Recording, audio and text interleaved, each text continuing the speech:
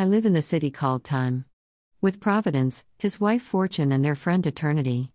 Eternity is the governor of time, and they all live on memory lane, right off from today. Today is the central market of time. I live in today. I also worked in today. That is, until I met Peace. This was on my second visit to the House of Pain. In my first visit, I had been taken on a tour by Pain. We had looked at the school and all the lower levels of the strange facility, including Despair. Then, because we had run out of time, he took me through a short cut to the highest level where I saw the Pillar of Truth and was told to await the invitation for my next visit where I would have to make a choice. This was true, because not long afterwards, I received the invitation to the house and was met by Matthew at the door, who advised me to look for the straight. He also gave me his book to read to learn more. Unfortunately, I joined the party on the Broadway where I had the drink and became trapped in the house. I was in the Hall of Despair when I remembered what Pain had told me about Peace. In my desperation, I called out his name. I awoke out of my troubled sleep to see him kneeling beside me. He pulled me to my feet and said, "Follow me." I walked with him through the door of life, out of the House of Pain. It was good to be back home. I knew many things would change. Had changed. I still remember his words. Follow me. I started reading Matthew's book from the 5th chapter like he advised, and was on the 6th when Peace walked in.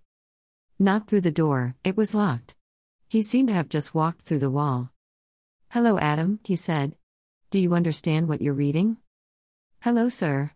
"Peace." I stuttered, jumping to my feet. I had not seen him since he led me out of the House of Pain. He gestured to me to sit down, laughing. "It's okay, just call me Peace." He pulled a seat beside me and sat on it. "Do you understand what you're reading?" he asked again. "No," I said. "It's Matthew's book." I started.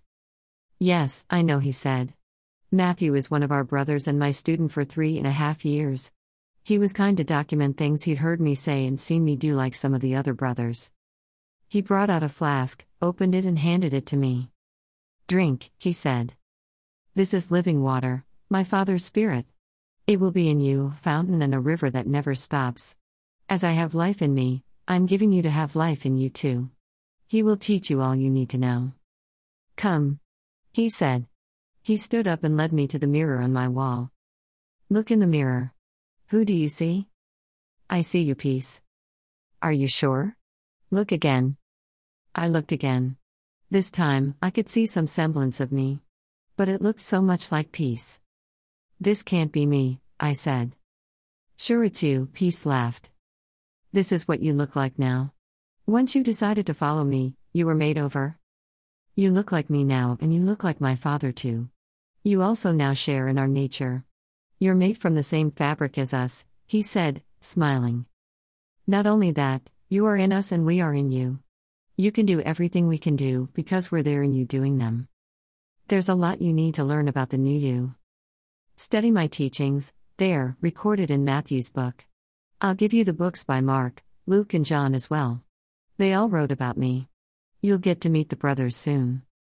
Read the books, study my teachings. Imbibe them. Study me. Everything you see in me is what you are." This was too much for me to take in. I kept looking the mirror and back at myself. Surely that's not me, I thought. I'm not this perfect. "You are," he said. "I made you over. You are the light of the world, just like me. As long as you stay in me and you allow me to live in you, you will produce my power and my character. And my power and character are from my Father. We are one. You are now one with us. This is the light. Your task is to show this to the people of time." Continued in the armor of God.